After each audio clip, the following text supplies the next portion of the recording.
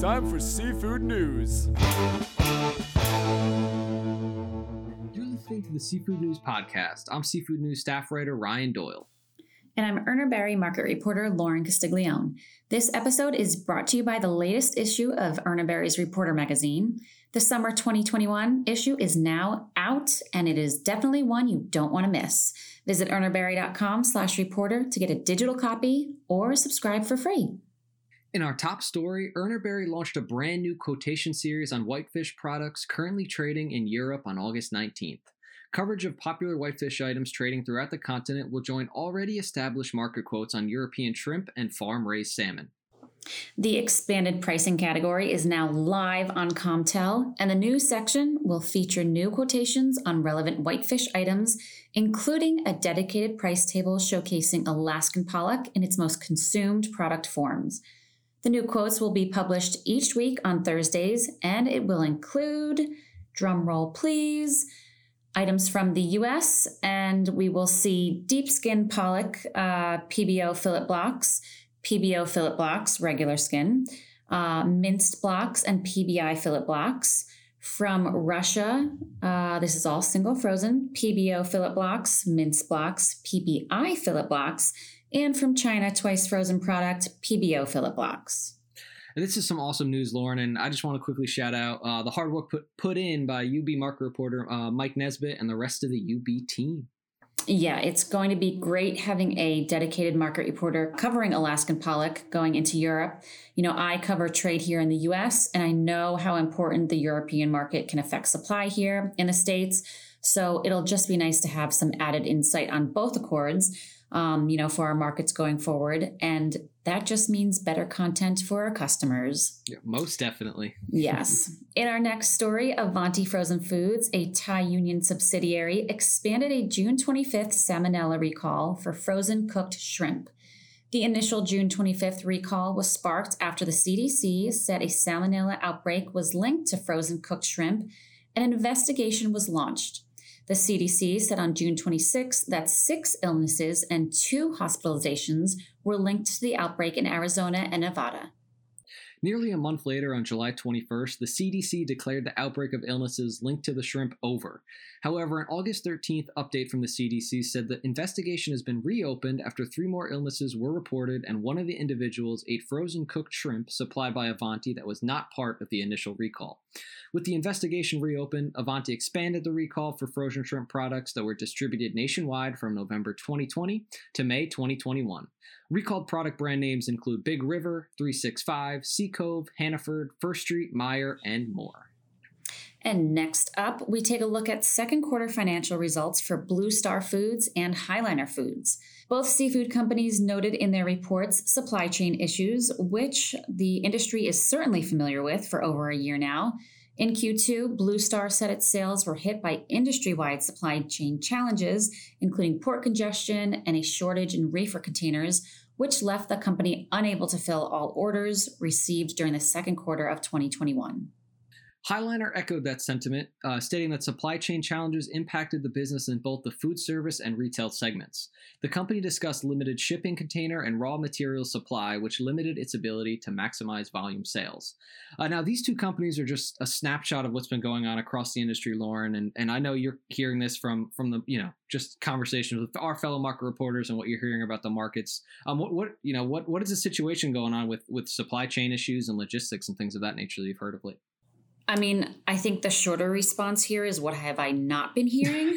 But there are obstacles along every point in the supply chain, whether it's from farmers dealing with higher feed costs and labor shortages, or on the wild side where fishing efforts are coming up short, production is being tempered because, we can't move product fast enough.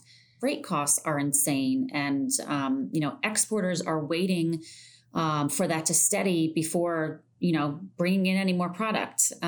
Importers are, racking up demurrage costs at the ports, and there's not enough labor at cold storage facilities to be moving product in and out. So no matter where you turn, you're hitting a roadblock. And I know that, Highliner and Blue Star are not alone in these challenges. Awesome. Let's head up to the Pacific Northwest, where Oregon is formally moving forward on decreasing whale entanglements in the Dungeness crab fishery. The Oregon Department of Fish and Wildlife on August 18th released its draft conservation plan addressing marine life entanglement in commercial Dungeness crab fishing gear along the Oregon coast. So the overarching vision of the plan is for the coexistence of a vibrant commercial crab fishery and Recovering Endangered Species Act, listed populations of humpback whales, blue whales, and leatherback sea turtles in ocean waters off Oregon.